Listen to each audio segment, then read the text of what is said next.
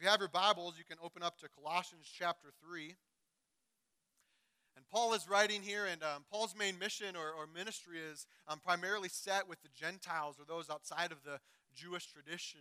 And Paul continues to bring the good news of Jesus Christ into the world, reminding the people of God's love, reminding the people of what Jesus Christ has done. And a lot of what Paul faces is people coming and telling this group of people that, hey, you need to do what we do, and then you can be a part of this family. Or, hey, you need to be circumcised, and then you can be a part of this culture, this religion that we have. And Paul reminds them continually, no, we must focus on what brings us unity. Let's focus on Jesus Christ and what he has done, reminding us that our hope and our joy and our salvation comes from Christ and Christ alone. And so we get to chapter 3 here, and we see a little bit of this same message. And so let's start. If you got your Bibles again, we'll start at verse 12. Put on then as God's chosen ones, holy and beloved, compassionate hearts, kindness, humility, meekness, and patience, bearing with one another. And if one has a complaint against another, forgiving each other. As the Lord has forgiven you, so you also must forgive. And above all these, put on love, which binds everything together in perfect harmony. And let the peace of Christ rule in your hearts, to which indeed you were called in one body, and be thankful. Let the word of Christ dwell in you richly, teaching and admonishing one another in all wisdom, singing psalms and hymns and spiritual songs with thankfulness in your hearts to God. And whatever you do, in word or deed, do everything in the name of the Lord Jesus, giving thanks to God the Father through him. Let's pray. Heavenly Father, this morning I come to you in awe of your love, in awe of who you are, in awe of the ability to gather with one another and praise your name. Lord Jesus, I thank you for this love, and I thank you for this message this morning. I thank you for the example that Jesus Christ laid before us. And so, Lord, this morning, would you open our hearts and our ears that we can have and learn from your word, Lord Jesus, and take what you would have of us this morning. Would you let your words be spoken through me, Lord, and Jesus, remove my thoughts and my words this morning so your scripture and so your truth can be clearly made. Lord Jesus, we love and we thank you and ask now that you be with us. In your name, amen. So we're going to dive right in with this first verse that we read, and Paul's saying, hey, put on then as God's chosen ones, holy and beloved. Before we even get to this list, Paul's saying, hey, put on then or put on therefore, and he's coming back or he's reminding the Colossians of what he's just written, which comes in verses, my page got turned. In verses 1 through 4, he says, if then you have been raised with Christ, seek the things that are above, where Christ is seated at the right hand of God. And he goes on to talk about how our relationship and how it is through Christ Jesus that we find our peace, we find our rest. And so be mindful of what Jesus Christ has done. And because of that, would we then put on these things? Because of what Christ has done, would we clothe ourselves with the characteristics of God? And so before we even get into the relationship portion this morning, I want to start with how Paul starts, God's love. If we don't know God's love in our life, man, we miss the message of Christianity. We miss the message of Jesus Christ. And we're slowed down and we lose the maturity that Christ is drawing in us. We need to be reminded of God's love for us. So I'm going to steal my son for a second. Yeah, he's going to keep this toy. He'll freak out on you. A lot has changed in my life since this little kid came about 5 months ago. A lot has changed. And I remember the first time in the hospital. It was kind of a crazy story. We don't have time for it this morning. But I remember I was clothed in this, I don't know what you even call them, scrubs, basically. And I walk into the room, and there's my boy. And they're like, do you want to hold him? I'm like, yeah. And I just grab it, and I just get a hold of him. And that instant love that happens. Does anybody want to know why I love my son this morning? Any guesses? Man, he's mine. Okay, he's mine. It's the only reason, because this is my son. And I love him because he is my son. And not because of what he's done, not because of his actions. In fact, I'm learning a lot of patience. There's been a lot of sleepless nights, and I thank Abby for taking on some of those with me. But man, I love this kid not because of what he's done, but because he's my son. And he's going to know that Daddy loves him as he grows older. But he's also going to know that Daddy's love isn't perfect. That daddy's love isn't enough, and so he's going to be able to learn and grow in the knowledge that God loves him as well. And God's love is perfect, God's love is pure, and God's love is true. And so I'll give this back before he starts freaking out. Love you, buddy. Right, this idea that God's love is so true and real. In Romans chapter 5, Scripture tells us that while we were still sinners, Jesus Christ laid down his life for us. Okay, the message of Christianity isn't once you get your life fixed, then I will love you. No. I love you. Even while you were a sinner, I've died for you. 1 John 3:16 tells us that by this we know love, that Jesus Christ laid down his life for us. Okay, this action, this deep and committed desire of God to love us and to show us that love through Jesus Christ on the cross. This morning, do you know that God loves you? There's an old song that I'm sure most of you know. It goes, Jesus loves me, this I know, for the Bible tells me so. Such simple words, and yet such a song and a message that brings such impact and influence on the way we're called to live our life. God loves you. God loves you. Do we know that? Do we seek that? Do we hold true in that knowledge of God's love for us? And then we continue on here. And so in knowledge of God's love, Paul says, put on therefore. Put on therefore, because we know of this love, because we know of who God is, put on then as God's chosen ones. We're not going to get fully into that. If you want to get into election, you can go back a few weeks or months, about a month ago, Rich talked about that. So we're not going to go into that, but take a moment that you are God's chosen ones. That God has chosen you. Again, not dependent upon what you've done, but rather because of his love. And so he's called us, and we are his chosen ones, holy and beloved. Okay, we know of God's love, and at the same time, he calls us holy. Because when God views us, he views us now in the life and in the death and through the cross of Jesus Christ. And through the cross, we've been called holy. Through the cross, we've been given new life. We've been given freedom from our sin. And Jesus says, man, you are holy in me.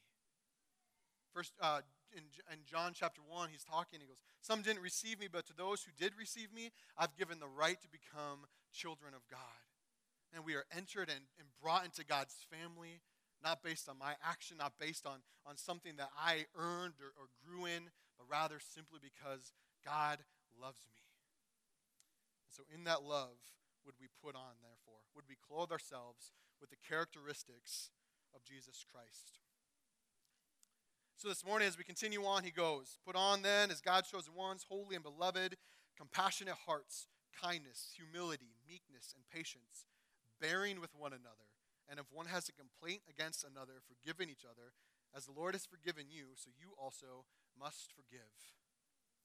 Paul takes this idea of God's love and he moves and he transitions it into a response or a call for us in our life. That we are called to reflect God's love. As an outflow of God's love, we would then clothe ourselves with these characteristics of Jesus Christ. This notion that Paul brings is one that's a lot different than what the world will say.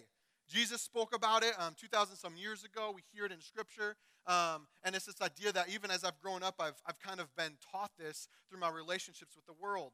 That the world says, hey, it's an eye for an eye. It's an eye for an eye. When someone gossips about you, what's the natural response? To gossip back.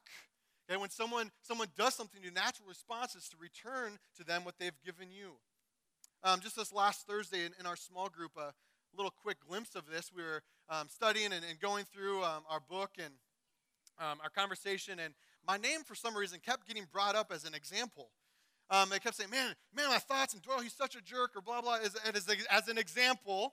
Right, these aren't my actual thoughts toward me, but my name was brought up, and I didn't think anything of it, and I was like, okay, whatever. I can be used as an example. And then we get off, and we break off into just us guys, and it kind of gets brought up again, and all of a sudden, after we get done praying, the women are still going, and one of the guys comes up and goes, Derek, you better be careful, because you had our contention tonight, but Doyle, he gets the stage on Sunday.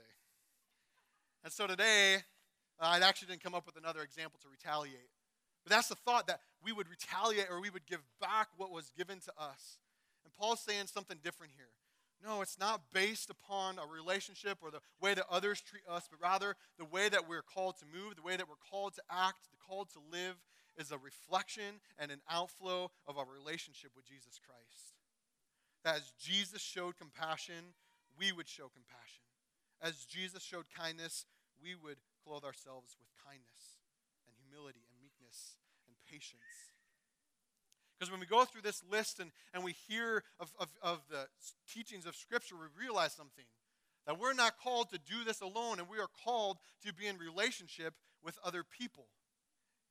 Okay? When we go through this list, it's really hard for me to go off into the woods and live by myself and say, you know what, I'm the most humble person I know. Because I don't know anybody else, right? And this list becomes pretty absent really quickly when we begin to remove ourselves from the relationship or remove ourselves from a community of other people. Because we're called to be with others. 2 weeks ago, Richard brought up the greatest commandment. Anybody know what the greatest commandment is? I'm hearing some mumbling, okay? Right, to love the Lord your God. Jesus has approached and he's asked, what's the greatest commandment, teacher? And Jesus says, to love the Lord your God with all your heart, with all your soul, with all your mind, and with all your strength. Okay, Jesus has asked for one commandment, and he gives them this, but without further questioning, without further inquiry, Jesus also brings the second, because he realizes they cannot be separated. Yes, love the Lord your God with all your heart, with all your soul, with all your mind. And he goes, the second is much like it, that we would love our neighbors as ourselves. Okay? Greatest commandments, the two greatest commandments, to love God and to love people. And Jesus doesn't separate these things because it'd be a whole lot easier to go off and just live with other people who knew Jesus and maybe even separate completely if all we had to do was love God and focus on our relationship with him. But Jesus brings something else, and we need to love people. We need to be in relationship with people. And as Christ is with relationship, would we clothe ourselves with what he's given us or what he's shown us as an example? Compassionate hearts, kindness, meekness, humility, patience. Because what Paul says next reminds us that this life and relationship isn't easy. It isn't smooth. It's difficult. I'm sure each of you have experienced that in your life. But we are called to bear with one another. We're called to bear with one another. And when a complaint arises, we're to forgive one another. For as the Lord has forgiven you, you also must forgive. When we talk about living in relationship and we talk about seeking after the example of Christ, again, it all stems from God's love and God's relationship and outpouring into our life. For Christ showed compassion, so we too must show compassion. For Christ forgave, so we too must forgive. It's going to be messy because we're dealing with other people who are broken and sinful. But it's a calling in our life to bring relationships. And if we want to seek healthy relationships, it starts with remembering God's love for us, and then as an outflow, being a reflection of Jesus Christ in the lives of those around us. And then we get to this word forgiving or forgiveness. I'm going to go on a little bit of a sidetrack here. Because when I hear the word forgiveness, sometimes in the past it's been associated with guilt and shame in my life. Because I was told that I needed to forgive, and I had a misunderstanding of what forgiveness meant. Because I believe that in forgiveness, I was called to, no matter what happened, to just push through, ignore, let it go, and just continue living, no matter the cost, no matter what it was, that I'm just called to just get through it, forget it, and have it out of my memory. But when I think of forgiveness and I look at the teachings of Christ, I find something a little bit different. For Jesus' message wasn't, hey, I've come, I love you, I've died, now it's all good. That wasn't Jesus' message. Jesus' message was repent and believe. Was turn from your old ways, turn from the ways of the world, and clothe yourselves with these characteristics of God as we're taught here in Paul. So when I think of forgiveness and I look at what Scripture brings about, I realize that forgiveness and repentance oftentimes go hand in hand. That forgiveness and repentance oftentimes go hand in hand. I'm going to go to a couple passages here to draw this out a little more. Romans chapter 2, verse 4 says this. Or do you presume on the riches of his kindness and forbearance and patience, not knowing that God's kindness is meant to lead you to repentance. In other words, through what Jesus Christ has shown us, through his love and through his calling in our life, it should draw us to repentance. It should draw us to a relationship and maturity in Christ. That we would be drawn to put off our old self, as Paul says. And if we go back just a little bit in Colossians, he says, don't lie to one another, seeing that you have put off the old self with its practices. But verse 10, and have put on the new self, which is being renewed in knowledge after the image of its creator. That through Christ's love and through Christ's work, we are being created and molded and matured into the image of Christ in our own lives. That we're continuing to grow and turn from the world's ways and seek after the things of Christ. A little bit later in 2 Corinthians chapter 7, Paul brings another message here. He goes, verse 10, for godly grief produces a repentance that leads to salvation without regret, whereas worldly grief produces death. Through God's kindness, through God's love, through God's work in our life, we're drawn closer to him because we find a hope and a joy that can only come through Christ. And through seeking the things of God, we're brought life. And there's this act of repentance which brings salvation with no regret. But when we get caught up in what the world says, we get caught up in the world's lies. And he said, through the world's grief, or through the grief of the world, there is death. This relationship that we have with Christ is brought on through compassion and kindness and mercy and love. And Jesus Christ has died on the cross. And now we're called into action. We're called to repentance. We're called to have faith in Jesus Christ. For in Christ alone we can be saved. So we talk about forgiveness. We can also talk about this drawing of repentance. So if we want healthy relationship in our life, when we show kindness to one another and patience with one another, this act of reconciliation begins to flow, and redemption and repentance can occur. And through that, there's this idea of forgiveness, that we can be made new, that the bond or the weight of that sin or that broken relationship can be restored because there's a turning from the world and a receiving and acting turn toward God and his creation. Last one I'll bring up to get on, and then we'll move on. In Luke chapter 17, Jesus is talking about sin and temptation. In verses 3 and 4, this is what he says. Pay attention to yourselves. If your brother sins, rebuke him. And if he repents, forgive him. And if he sins against you 7 times in the day and turns to you 7 times saying, I repent, you must forgive him. Man, forgiveness and repentance comes hand in hand. And we begin to form healthy relationships. We begin to act not according to what we've been given or received from someone here on this earth, but rather from the relationship and the example and the life of Jesus Christ and the relationship that he's showed us and given us. One that is compassionate, kind, humble, meek, and patient. That we can bear with one another because it's difficult. Because it's a challenge, but we would bear with one another, and in complaints that we would confess, and we would gather together and we would forgive one another. Why? Because Jesus Christ has forgiven you. Because Jesus Christ has forgiven me. So therefore we are called to forgive.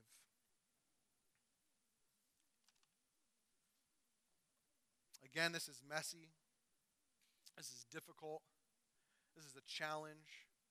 But this is a call that we have, a desire of God in our life, to love God and to love people, to be in the midst of a messy relationship, to be in the midst of people in our life. It's messy. We come back to this verses in Colossians, verse 14. Above all these, put on love, which binds everything together in perfect harmony. And let the peace of Christ rule in your hearts, to which indeed you were called in one body, and be thankful. Let's be reminded of God's love, because our call is to be an outward reflection of that love. And so let us put on love, which binds it all together. In the verses that we heard when Tim read, it said, man, faith and mercy or grace, I don't remember the exact words, and love are given. And these three are great, but what is the greatest? love. Love is the greatest. For without love, man, we don't have hope. Without love, we don't have forgiveness. Without love, we don't have the cross.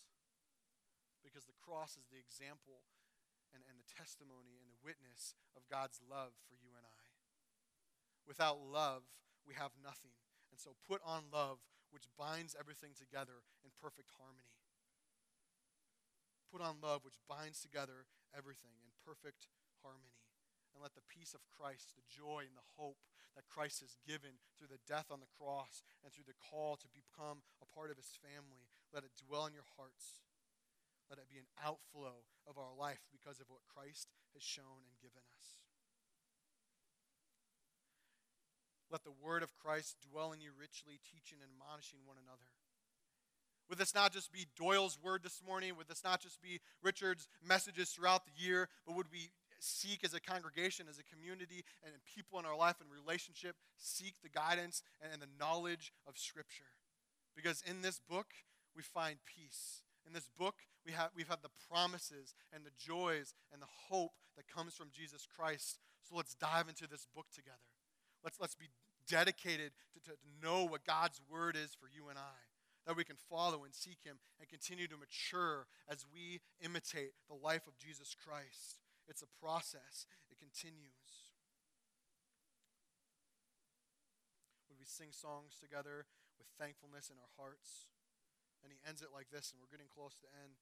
He says, "And whatever you do in word or deed, do everything in the name of the Lord Jesus, giving thanks to God the Father through him." Our actions, our call, the way we live our life shouldn't be based upon some outward flow or response to someone else's life or relationship with us, but rather everything we should do, everything that we say should be an outflow and in the name of Jesus Christ, our Lord and Savior.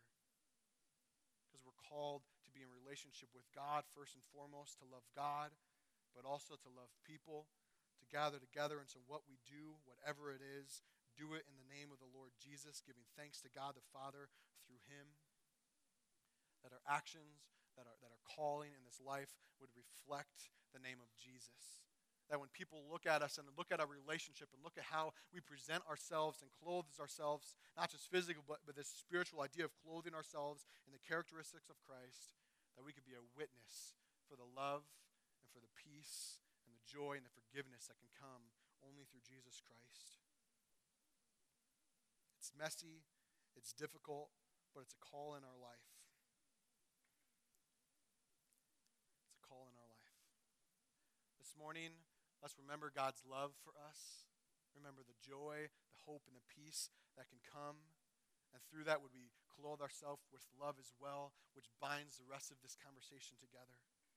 Because when we deal with people and we have relationships in our life, it gets messy really quick. And it's really easy to get caught up in this idea of giving an eye for an eye. Paul writes, "Put off the ways of the world and put on the characteristics of God." That you would clothe yourself in the image of your Creator, of your Savior, Jesus Christ. This morning I'll end with a couple simple questions. This morning, are we living as though we belong to this world? Are we living as though we belong to this world which brings death into our life? Or are we living as though we truly believe we belong to our Lord and Savior, Jesus Christ, which brings change and hope and joy? Would we live as though we belong in the family of God? And because of this amazing love, we're called to go live according to the way of Jesus, to live seeking to embrace and clothe ourselves with what Jesus Christ has shown us. Let us be imitators of Christ this morning. Not to gain favor, not to gain some sort of love in return, but rather because we have something amazing. The good news of Jesus Christ, and his love is present.